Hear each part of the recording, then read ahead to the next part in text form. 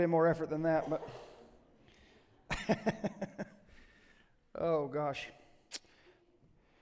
We are finishing up as far as our Sunday services, Advent today. We'll actually finish on Christmas Eve, but as far as Sunday services, today is our last Advent message. And Advent, again, just means coming. It means arrival. It's the season that we celebrate the arrival of Jesus, God in the flesh. And we also, as we celebrate His first arrival, we look forward to His second coming. This year's theme was Jesus, the name above all names, and that's what we will talk about Christmas Eve. But we've had messages leading up to that all talk about the different names of Jesus. Today, that is Emmanuel, Jesus Emmanuel. And we'll be in Matthew chapter 1. We'll look at those two verses there as far as what we will dig into today. So we looked at Jesus being the mighty God, the everlasting Father, the Prince of Peace. We've looked at Jesus being the Son of David. We looked at Jesus being the Son of God. Last week we looked at Jesus being Savior, and that being His whole mission for coming in the first place was because we needed forgiveness of sins. And then today we look at Emmanuel. Emmanuel will be in Matthew chapter 1 here just shortly. I've read this story before. I read it again this week about Muhammad Ali. I like Muhammad Ali. He's an interesting character, to say the least. And he was on an airplane one time, and he was in first class, and it was time to buckle your seatbelts and get ready to take off. And the flight attendant came by and asked him to buckle his seatbelt, and went on about her business. And she came back, and he hadn't. She asked him again, and he didn't. She went on about her business. She came back, and she was kind of frustrated by the third time. She said, "Sir, you have to buckle your seatbelt before we can take off. Everyone has to buckle their seatbelt before we can take off." And he looked up to her and said, "Superman don't need no seatbelt." And she was aggravated by this point, and she looked down at him and said, "Superman don't need no airplane either." So, what does that have to do with today? Well, one, it's just a funny story to me, but no. Today we're looking at the exact opposite of that. The exact opposite of that. We want to be Superman. We want to be God. We want to be in control and have all those things. Today we're looking at the exact opposite of that. We're looking at God doing the exact opposite of what we try to do as we look at Matthew chapter 1. If you're there with me, read along. It says, "Now all this took place to fulfill what was spoken by the Lord through the prophet. See, the virgin will become pregnant and give birth to a son, and they will name him Emmanuel, which is translated, God is with us." Lord, I come to you today, Lord, and as we read your word and speak your word, Lord, and as we come together in your name, I just pray that this time would be a fruitful time, a time of reflection on what you've done, a time of appreciation for what you're doing, God, and a time of motivation for what you're going to do. Lord, we thank you that you love us. We thank you that you have forgiven us of our sin. We thank you that you have saved us, Lord.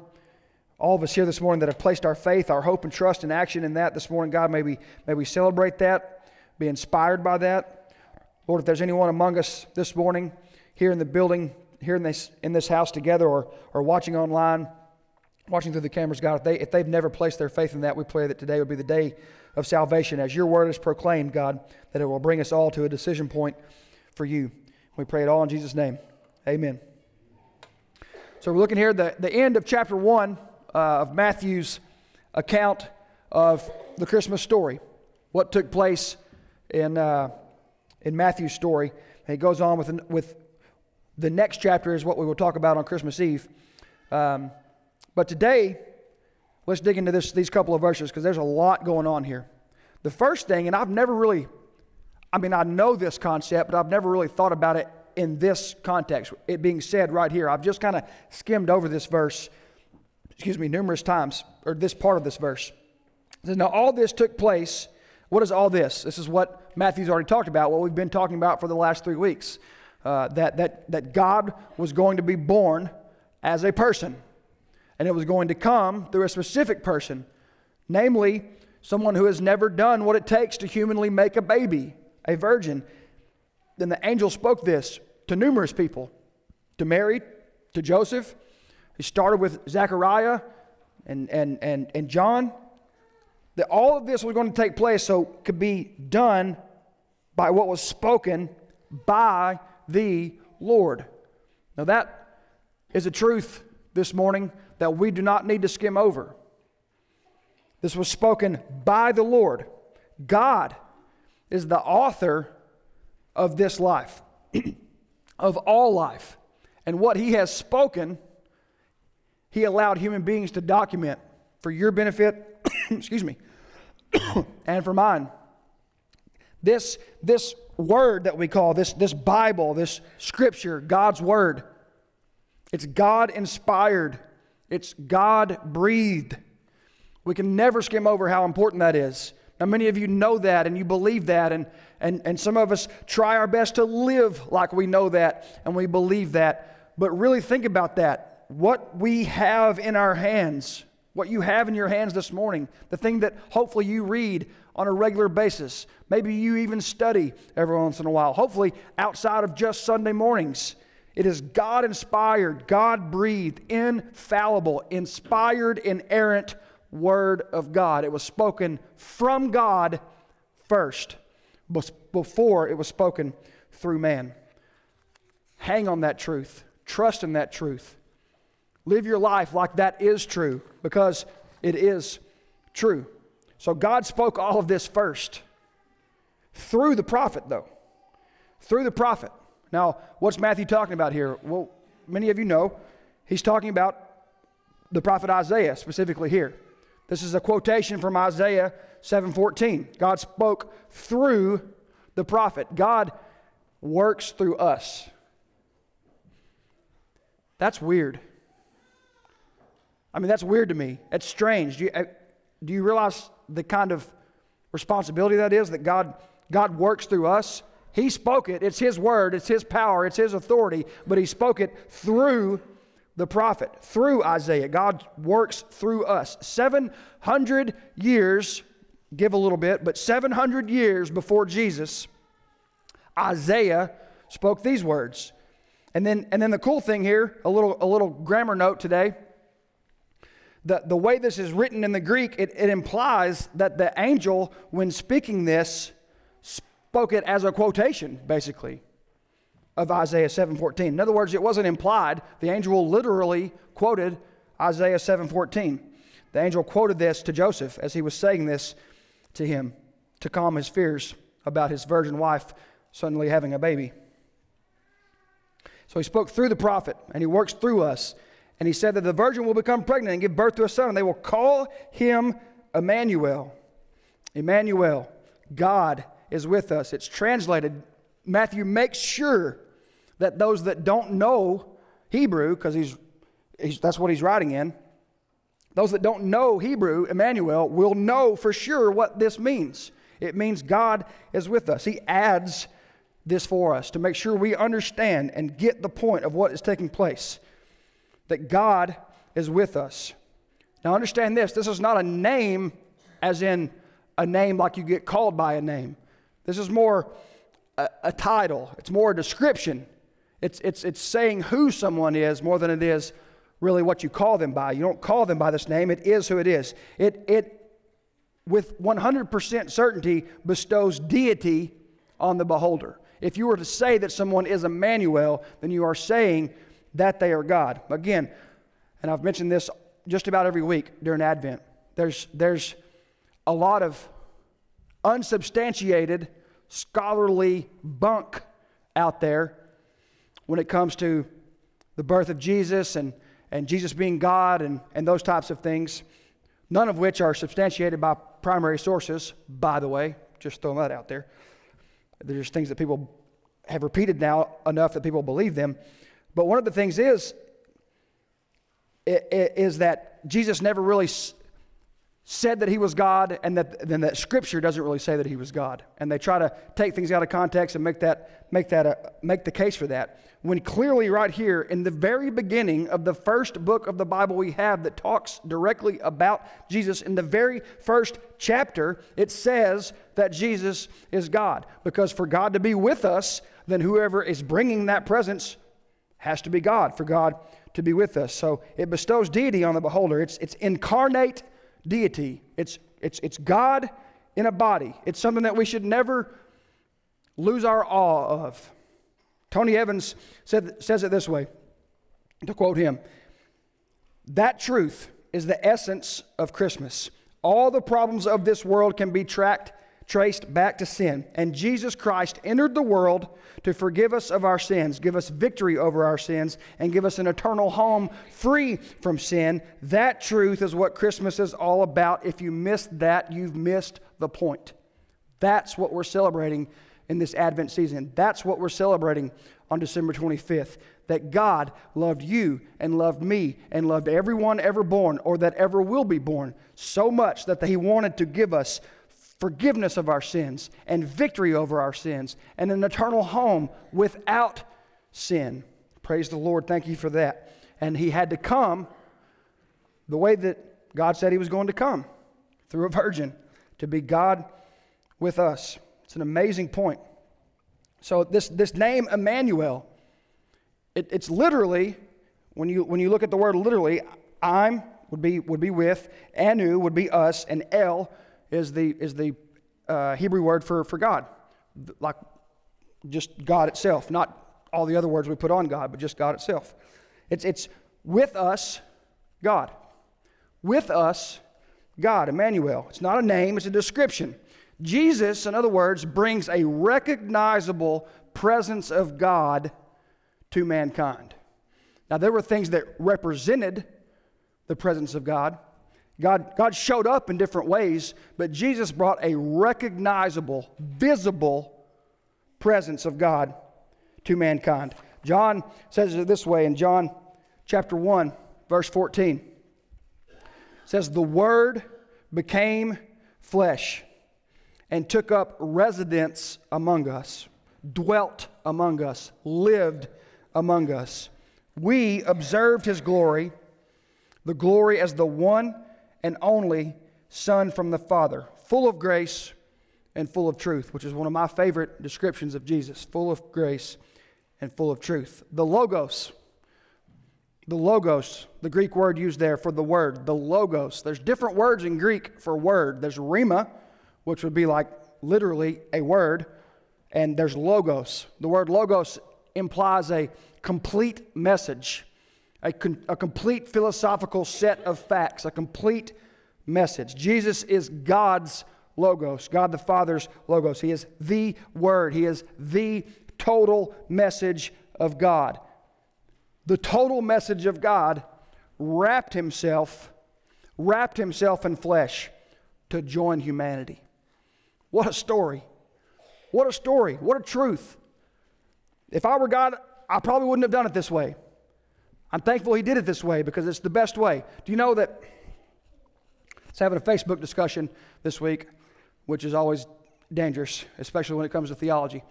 But it was kind of quick and kind of short, so I thought I could get it in there. But long story short, this person was asking some questions about God.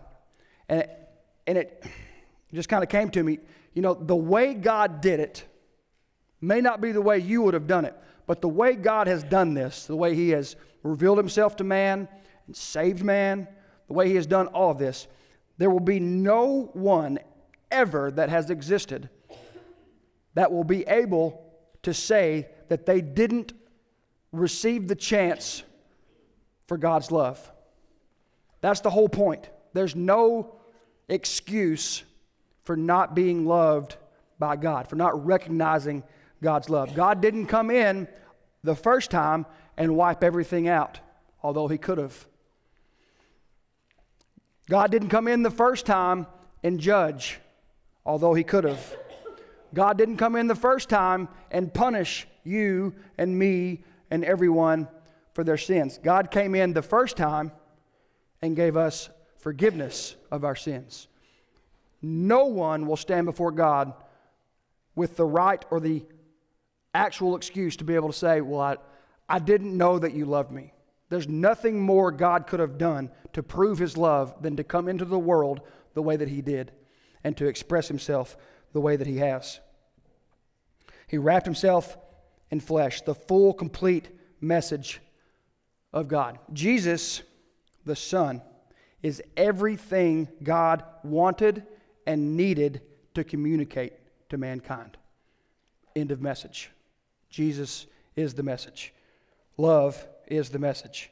God wants you forever is the message. God's willing to do anything for you, even separate from himself and experience pain and suffering and death for you so that you can be reconciled to him. No excuse ever before this God. Only 3 times this title is used in Scripture. It's used in Isaiah 7:14. It's used in description of what's going to take place in Isaiah 8:8, and then it's used here in Matthew 1:23. The word and the description, the title Emmanuel, is not a description that's used a lot. It's not thrown around a lot. It's a specific description for a specific person. We talked last week about the fact that Jesus' name is Jesus. Yeshua, Yahweh saves, a common name, a very common name in the Jewish culture. Why? Because they were looking forward to Yahweh saving. All throughout their history, they recognized their need as God's people to be saved, literally and physically in the world, as well as from their sins. Yahweh saves is Jesus' name. Jesus is his name. But what separates this common name to something else is his title, which is Christ, which is what we talked about the second week of Advent. That title changes everything. Jesus, well, we still have people named that, right? Not very much in English, but it's the same thing when you say Joshua. It's kind of another English form of the same word, right? In Spanish, it's still a very common name for someone to be named Jesus. What separates all the people that have been named that to this Jesus is the title, the Christ, the Messiah, the Son of God. That's what changes everything. And then you get this description, Emmanuel. Jesus, the Savior, Yahweh saves, who is the Christ, the Messiah, the promised King forever, is God with us. It's not God separated from us. It's not God, I'm bigger, badder than you are. It's not God, I'm so impersonal that you can't know me. It's not God, the old angry man in the sky. It's not God that looks like Santa Claus. It's not any of that stuff. It's God with us. That's God's love. God loved us so much that he came down here to enjoy all the wonderful suffering and splendor that we get in this world. He understands. He gets it. He went through it. He had perfect harmony and perfect union, God the Son with God the Father. No sin, no separation. What we will experience in heaven one day, he had that, and he set that aside because he loves us, and he came to dwell with us. He is Emmanuel. Think about what it means to worship that God that has come down and experienced a sinful world.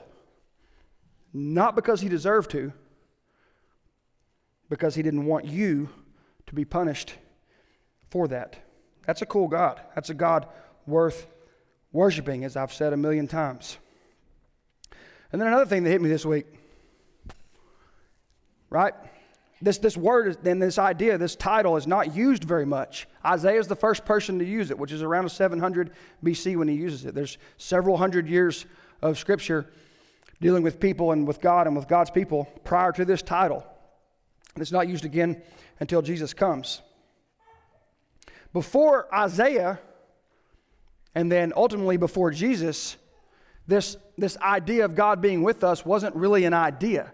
It was, I am with you. That's what Scripture says. Now, what am I saying? Think about the difference. Mankind recognized that I am with you. In other words, God's with you. And it was when God's presence showed up, it was an overwhelmingly fearful thing. It was an overwhelming emotion. You couldn't even stand it when God's presence showed up. Go through Scripture and find it. And he says, when those things, I am with you. Fear not, for I am with you. It was, and he would show up when? In the pillar of the cloud. God, I am with you in the cloud. Symbolically, I am with you in the tabernacle. Symbolically, I am with you in the temple. Literally, my presence, I am with you in the Holy of Holies, in the center of the temple, or in the Ark of the Covenant. I am with you. And when he showed up, it was this overwhelming awe. It felt kind of remote. It felt kind of impersonal. It felt kind of inaccessible. What did Isaiah mean when he said, God is with us? Well, they didn't really understand that. They know, I am with you, they understood. But God with us, man recognizing that back to God, they didn't really understand it. It was a hard concept to get until 700 years later. When Isaiah first put this concept out there, Emmanuel, when God spoke it through Isaiah, Emmanuel, God with us. So, how do I recognize that? What does that mean? What do you mean God is with us? And then 700 years later, Jesus is born, and all ambiguity, all confusion, all of it goes away. It fades away. God is with us. Emmanuel, literally dwelling with us. Amazing that this switch changes. This entire view of who God is changes when the complete message of God shows up in human form. Excuse me. And the last point on Emmanuel is this. Jesus is still Emmanuel. Hear me, church. Some of us are asleep this morning. Jesus is still Emmanuel. It's not God was with us. It's not Jesus was born and did live back then and did all those things in the past. It's not God was with us. It's God is with us. When Moses first asked God his name, what did he say? He said, I am who I am. Tell them that I am has sent you. God's not a past God. Jesus is not a past being. He's now. He's a now being. He's an eternal being. Jesus is still Emmanuel. God is still with us. He still is with us. Physically, actually in this world as the Holy Spirit. That's the comforter that we have now. We literally have the presence of God, the Holy Spirit, available to us through faith now. But soon and very soon, as the old hymn says, soon and very soon, it'll be again in sight. Emmanuel, the physical presence of God, the actual Jesus, we will see him again soon. He's not a was. He's a is and always will be. God is always here with us. He is still here with us. Think about this. Very first chapter of Matthew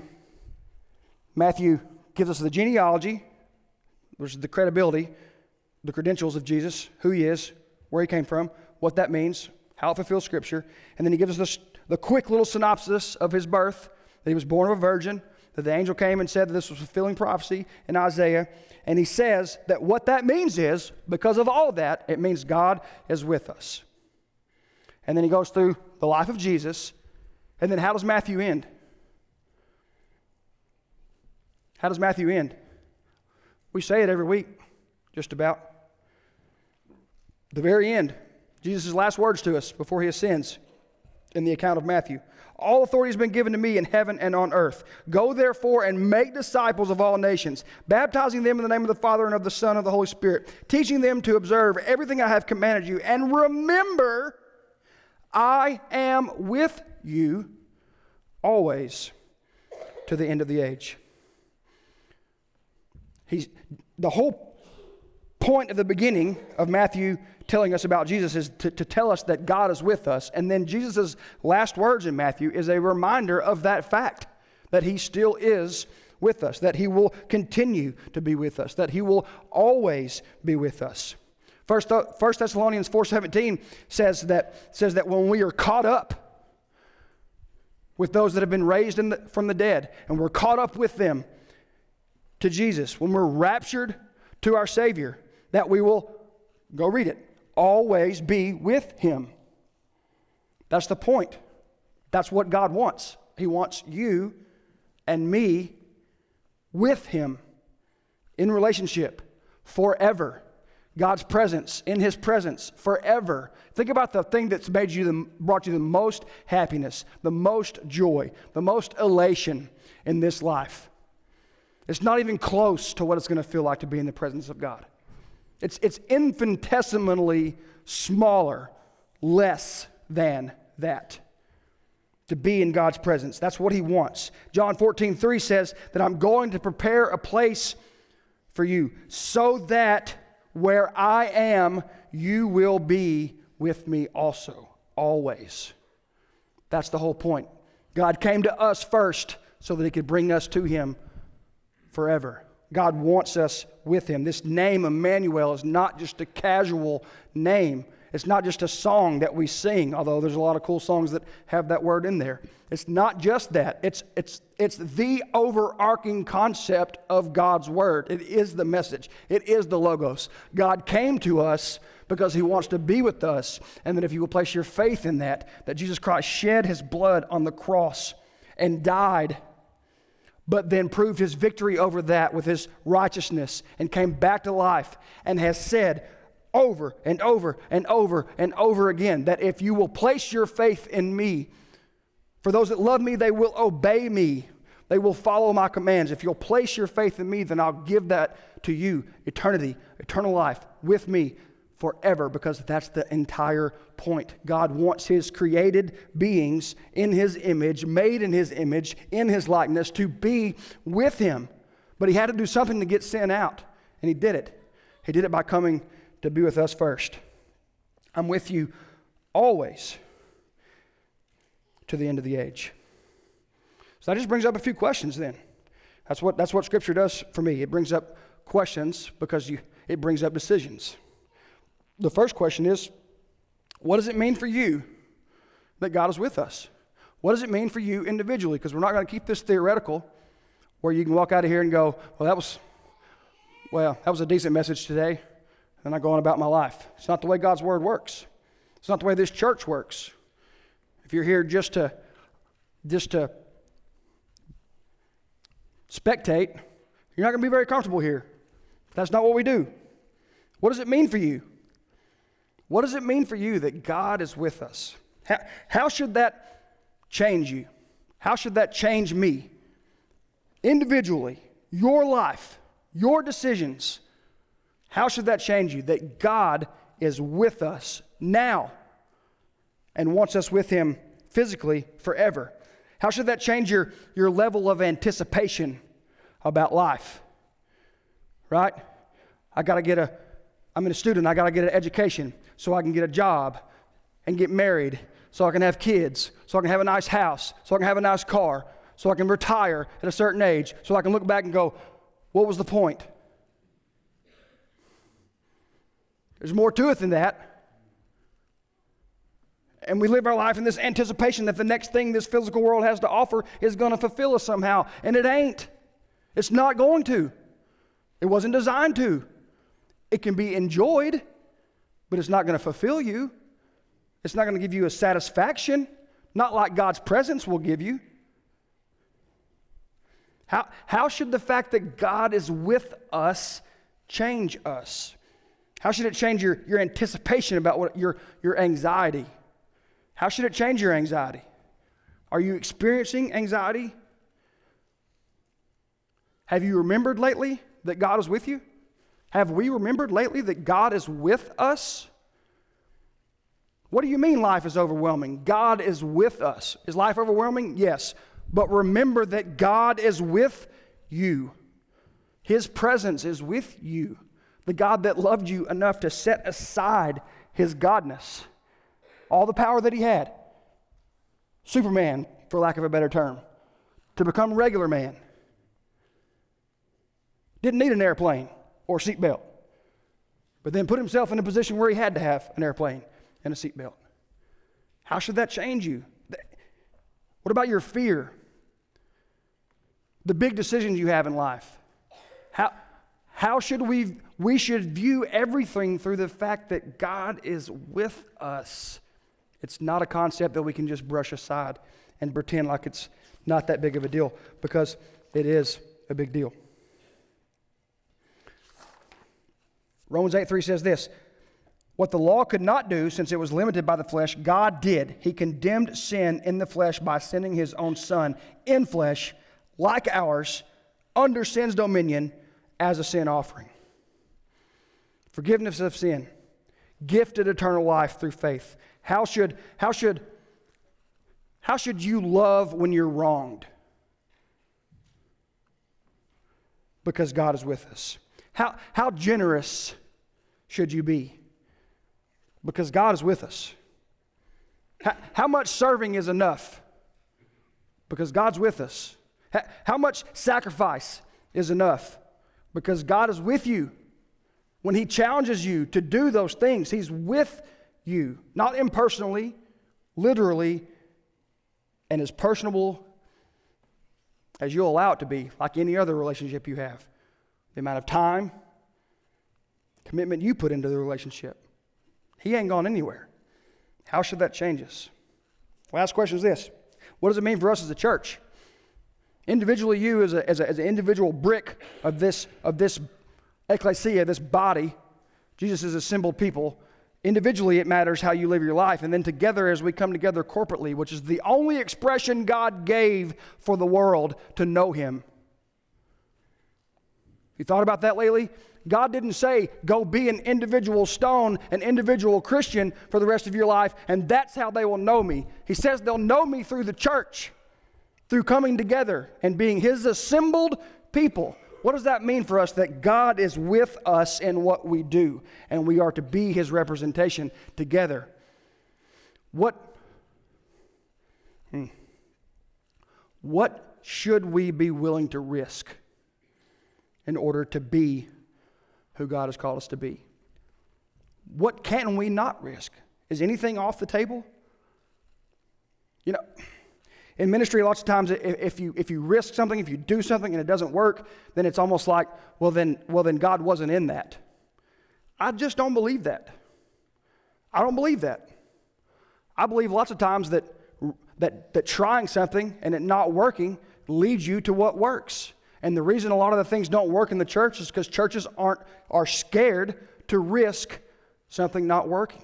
God's with us, guys. God is with us. Jesus came to be with us, and he wants us back with him forever. God is with us. His Holy Spirit is with us. What do we need to be doing in light of that truth? Now, last week, as a church, we voted to make a major change. That didn't seem very major. I was a little nervous about it. I'll be honest with you. Josh shaking his head. He knows. I couldn't even eat lunch last Sunday.